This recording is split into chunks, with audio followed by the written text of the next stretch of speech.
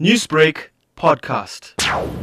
The financial implications of this is that the government may not need to spend as much money immediately as we thought it might have to do in order to fund these vaccines. Now, 120 million rand has been paid for 1.5 million doses. For a vaccine that is now on halt from being rolled out, what impact do you foresee this having on the budget allocated for COVID-19? The amount we're talking about is very small in relation to the total budget, which is nearly 2 trillion rand, and we're talking about 100 million rand being saved, which is 0.005% of the budget. It's really not a big deal. So, Doctor, reports say that the expiry date for the vaccine is in April, and President Cyril Ramaphosa says that another 500,000 more doses of the COVID-19 vaccine are expected in the coming weeks. Do you think that this was a wise financial move considering what we're facing right now? I don't think it was necessarily a wise financial move. The government did not have the information about the AstraZeneca vaccine being relatively ineffective in fighting the new variant that we had. Only research subsequently displayed that. And in the context of that, the government didn't want to take any chances in running short of vaccines. So they went ahead. I think they had no option to do so. It doesn't mean to say that these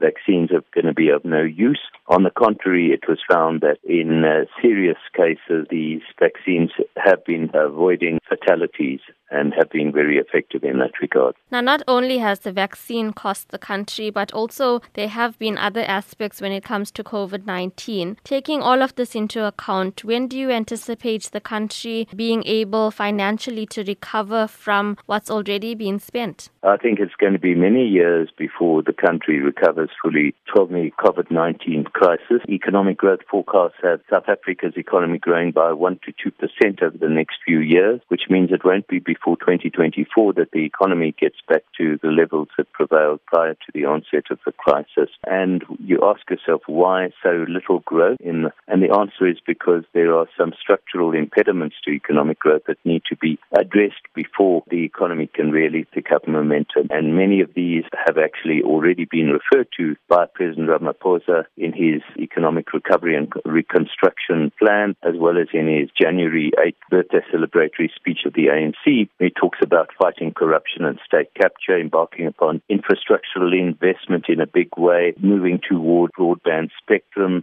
moving towards independent power producers to reduce dependence on Eskom and improve the running of state-owned enterprises through strategic equity partnership and deregulating the economy. All these are measures that need to be taken in order to ensure that the economy grows faster. But we're still waiting to see evidence of that implementation.